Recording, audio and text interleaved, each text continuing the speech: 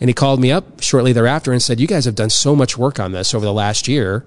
How quickly could you do a compilation of that work, update it with the latest data, and let's get it into the hands of as many people as we can? We'll just, we'll put it on paperback. It won't make that much money, but the point of it is to get this information into as many people's hands as possible. And so, how do you pool your information? So it seems, the basic narrative out there is obviously you're going to die if you don't have a mask on, and not only that, you're a murderer if you're not willing to wear a mask. Yeah. And so the operating assumption of our culture, whether anyone's looked at any or not, is that all the data favors a mask. All the data is how dangerous you are leaving your home. Because as you pointed out, I remember a year ago it was 2 weeks to flatten the curve. That's not even discussing. Right. And the moving goalpost constantly is a frustration. Right. So where did you go for some data? And obviously you can go to your book and people can discover the data. But where did it come from originally? Yeah. Originally, we had to rely on other nations. Okay. Our CDC was either terrible at this, way behind, or malevolent. And you can all decide for yourselves. So should we trust the experts? It depends which experts. What helped us from the beginning is that we didn't have to. I think that we went into this thinking, is this going to be? And I mentioned it in my talk in the stage, the global warming connection to this.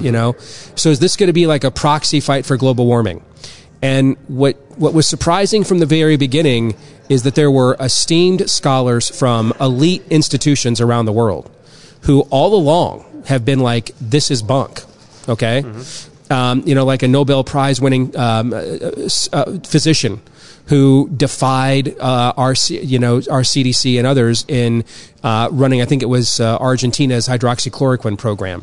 Dr. Martin Koldorf at Harvard University, he designed the VAERS vaccine incident website for CDC. He's been a staunch opponent of lockdowns from the very beginning. These second opinions have all been, it's a little bit like, let's make this very practical. What's amazing to me, as you mentioned these names, these, they're nowhere to be found. Yes. They're nowhere to be found. And these are not, again, from Podunk Junior Colleges. Yeah. Multiple scientists. Before Scott, and I love Scott Atlas, but Scott obviously is a political figure from the Hoover Institution. But there are non-politicized scientists at Stanford University. Dr. John Ioannidis, for example. He looked at the Diamond cruise ship, the Diamond Princess cruise ship last year at this, and tried to extrapolate, because he does world population health for Stanford.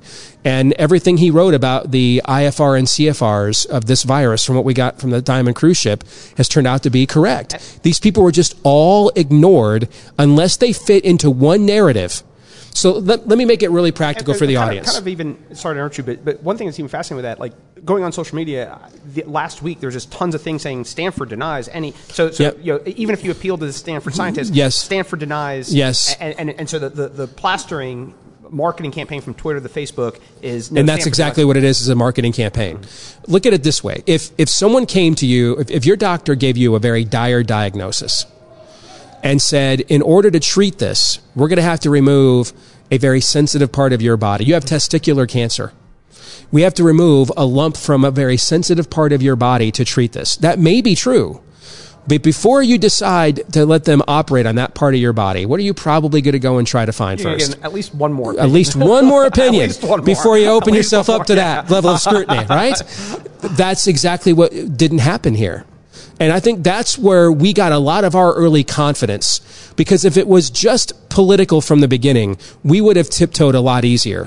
And we would have let more of the domestic data play itself out a little longer, because in the end, lives are more important than a political narrative. But when we saw from the beginning how many scholars around the world and in our own country, the Center for Evidence-Based Medicine at Oxford University, for example, has been highly critical of Boris Johnson for the last year. That's the #1 rated university in the world. And if you see Boris Johnson publicly, it's acting as if he's just liberal as far as open everything up, let everybody die. And yet here he is locking things down, receiving criticism. So. And that's what gave us, just as a couple of schmucks in Iowa, all right, hey, there's actually people that understand the professional lingo and things here. And then we started getting stratified data from other nations around the world. And then there was a letter that Senator Cruz sent after I brought a lot of this data to Ted Cruz. I was a strategist on his presidential campaign. And I said, hey, our CDC, we got to do something about this.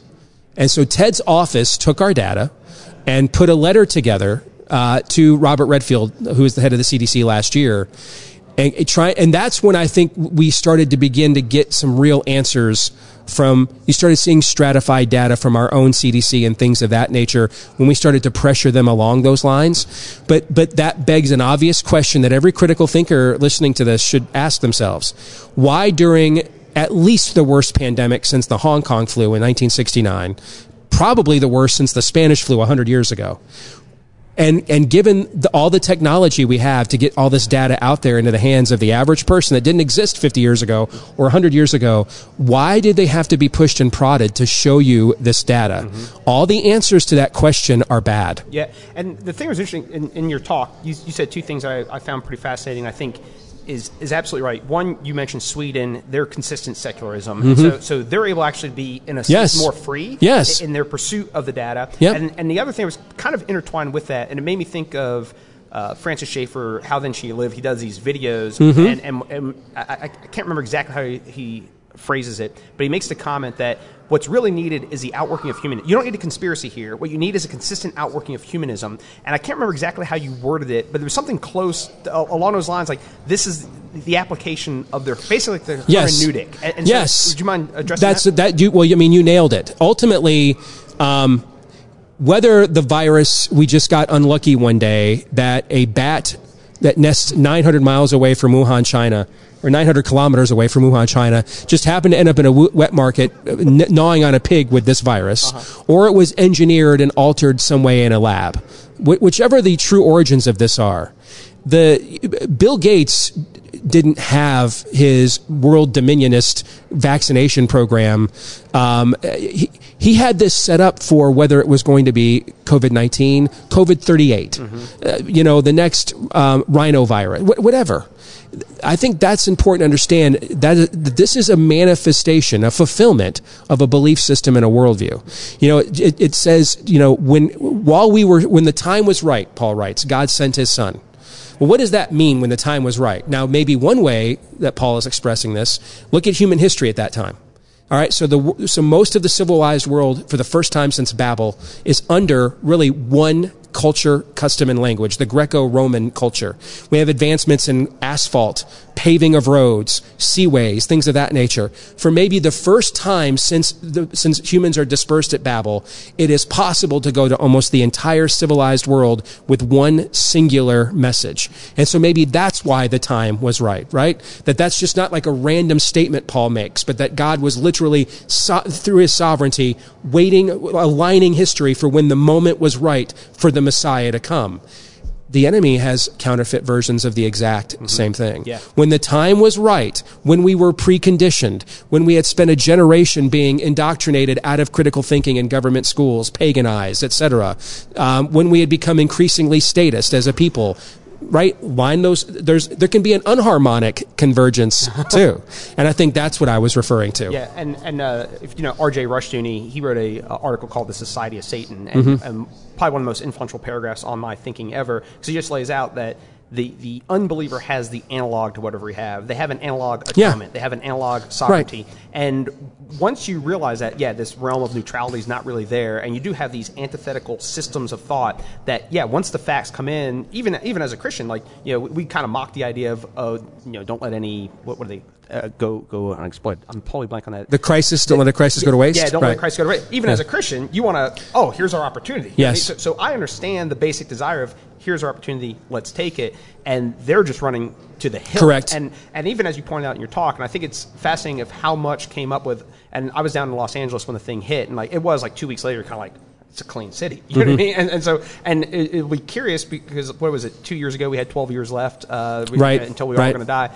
And so the laying of the land seems to be that's the trajectory. Things are shut down. Here, look how nature's healing itself. You know what I mean? We're all returning back to the virus. Yes. Exactly. And humanity is the plague. Really, the real plague here is not COVID-19. But to the spirit of the age, we are the plague. Yeah. To the demonic manifestation of the world system of the era that you live in, you are the plague. And fascinating enough, within their system, we're just a byproduct of it. You know what I mean? So the subtle irony is they're actually giving us dominion over the world. And so it's actually Christianity that gives us the context, yes, we have dominion of the world, and yet their whole operating assumption is man-made global warming, man-made whatever it is. The subtle irony I used to try to get global warming scientists on my local show when we were just in Des Moines, and I'd always ask them, are you a committed Darwinist? And apparently the memo got out. I got like 2 of them to come on, and they fell for this. And then I can never get anybody to do this again. Are you a committed Darwinist? And they would say, well, of course. I'm like, then if human beings are causing the Earth to inhospitably warm, why isn't that natural selection at work? Why hasn't natural selection determined that it's no longer right for the ecosystem for the species Homo sapien to be at the top of the food chain? And so it is adjusting conditions accordingly, and then it will be the salamander's time to rule the habitat for the next epoch. Yeah. Well, aren't you acting against your own stated belief system? And even who we are in the system, we're really no different than a volcano. You know what I mean? And so when the volcano bursts and it gives out all of its CO2 and it warms the air and all that, like, we're really fundamentally no different. You know what I mean? Do we have meaning or do we not? Are we unique in the creation or are we not? Yeah. Do we carry a distinctiveness or do we not? And what's funny is while claiming while the spirit of the age claims that we do not, as you pointed out, it often behaves in acknowledgement that we do. Yeah. And that is the subtle irony is the whole global warming thing, the whole save humanity thing is in the pretext of kind of a Christian position. And so it is the sort of place where apologetically, from the gospel standpoint, we should be able to lean in. Like, we shouldn't shrink back and just be shrill and Agreed. scared, but just absolutely lean in. And so this whole pandemic, even as there are so many good things. Seriously, listen to his talk. Go get his book. I haven't read his book. I'm now going to have to read the book because given the talk, there are just so many things that were good. Like you were laying out, and I think you're reasonable because even sometimes I feel like conservatives in response to it, like almost like act like they don't care about humanity. We don't care. That's why we need data. Yeah, and you're. That's why the question at the end I got about vaccinations. I urged the guy not to impose the same dogma because we oppose the notion of vaccine passports. Let's not reverse engineer bad data on vaccines that does not exist. See, this is the challenge we have as believers, is we understand that the enemy has, as you put it, an analog for everything that God ordains. But we aren't permitted the same tactics that he is in advancing his narrative into a propaganda. We have to do ours with integrity. We are commanded to use a level of tactical deployment that edifies our beliefs, doesn't undermine them. And that always means we're going to probably be a step behind. We're going to always give a benefit, like when there is a pandemic, we're always going to be a step behind. Let's make sure that this isn't the Walking Dead. It's not the bubonic plague. Before Christianity is not for reactionaries.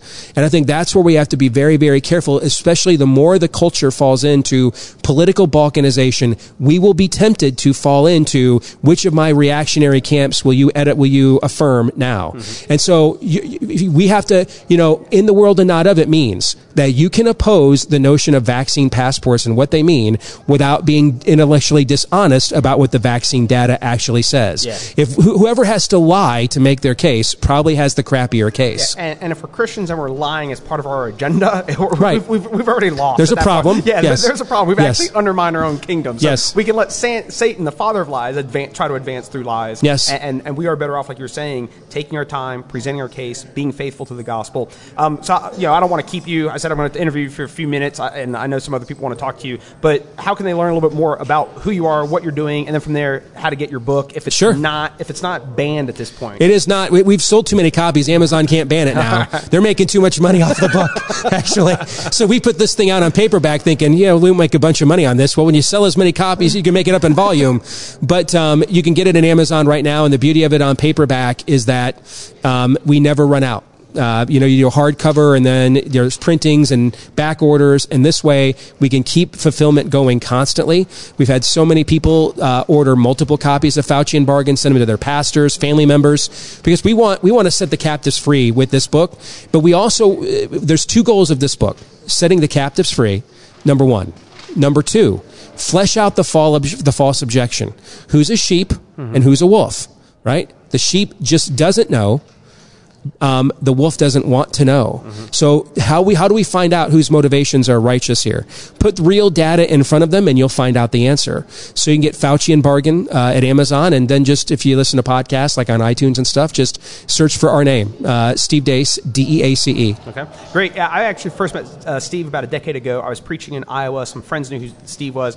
He was running a radio show in a mall. Yeah. In a mall in downtown. Yes. Downtown Des Moines. Yeah. And I like there were a couple other local radio shows that maybe at the time may have been like bigger locally that I was able to do. But I without pumping you up here, I really thought from sitting down with you to the end of the interview, I was like Steve has to be one of the smartest people. Just the ability. So I sat down with Jen first, and we maybe talked for like 20 minutes, and then she may have spent like 2 minutes with you debriefing what our discussion was. And then I sit down, I was like, how does Steve know everything about me? It was like a 2-minute download that Jen gave you. It helps to have almost a photographic memory. It makes people think you're smarter than you actually are. And I just remember being like, how does this guy recall? It was a 2-minute download that he got, and ended up being a great interview. I mentioned it a little bit earlier, but I was able to get a little jab in on you because you said, you made a comment, you were able to get people to listen to you for 5 hours. I said, well, you were able to get people to listen to you for 3. Yes. And I remember you, I think it was Mark Jasinski, if you remember him. He was sitting in the booth with Rebecca, and Rebecca goes, "There's too much confidence in that room." And so my first couple of radio interviews, I was fairly confident along the way. But it was a great time. It was great to see you. Thanks for coming on. You bet, man. And, great talk. Thank you. Buy his book. Seriously, because we need better than just shrill responses and appearing to not like we care about our neighbor. Amen. And so we do love our neighbor. We don't want our neighbor to die. And like you're saying, we want real data and we want science. And if the data showed that the masks work, I'd have stood in that room today and said, I know they suck, okay, but they're saving lives, all right? And I'm not saying we do it indefinitely, but they don't work, though. And so that's why now we're being asked to participate in a religious ritual. Yeah. But my first priority would be what you just said. Yeah. Yes. Great. Excellent. Yeah, it is kind of a secular book at this point. So thank you very much for coming on. Yep. Fight, Laugh, Feast, network.com/live rally. Thanks, man. Thank you. You bet. Take care. You bet. Good to see you. Good to see you again.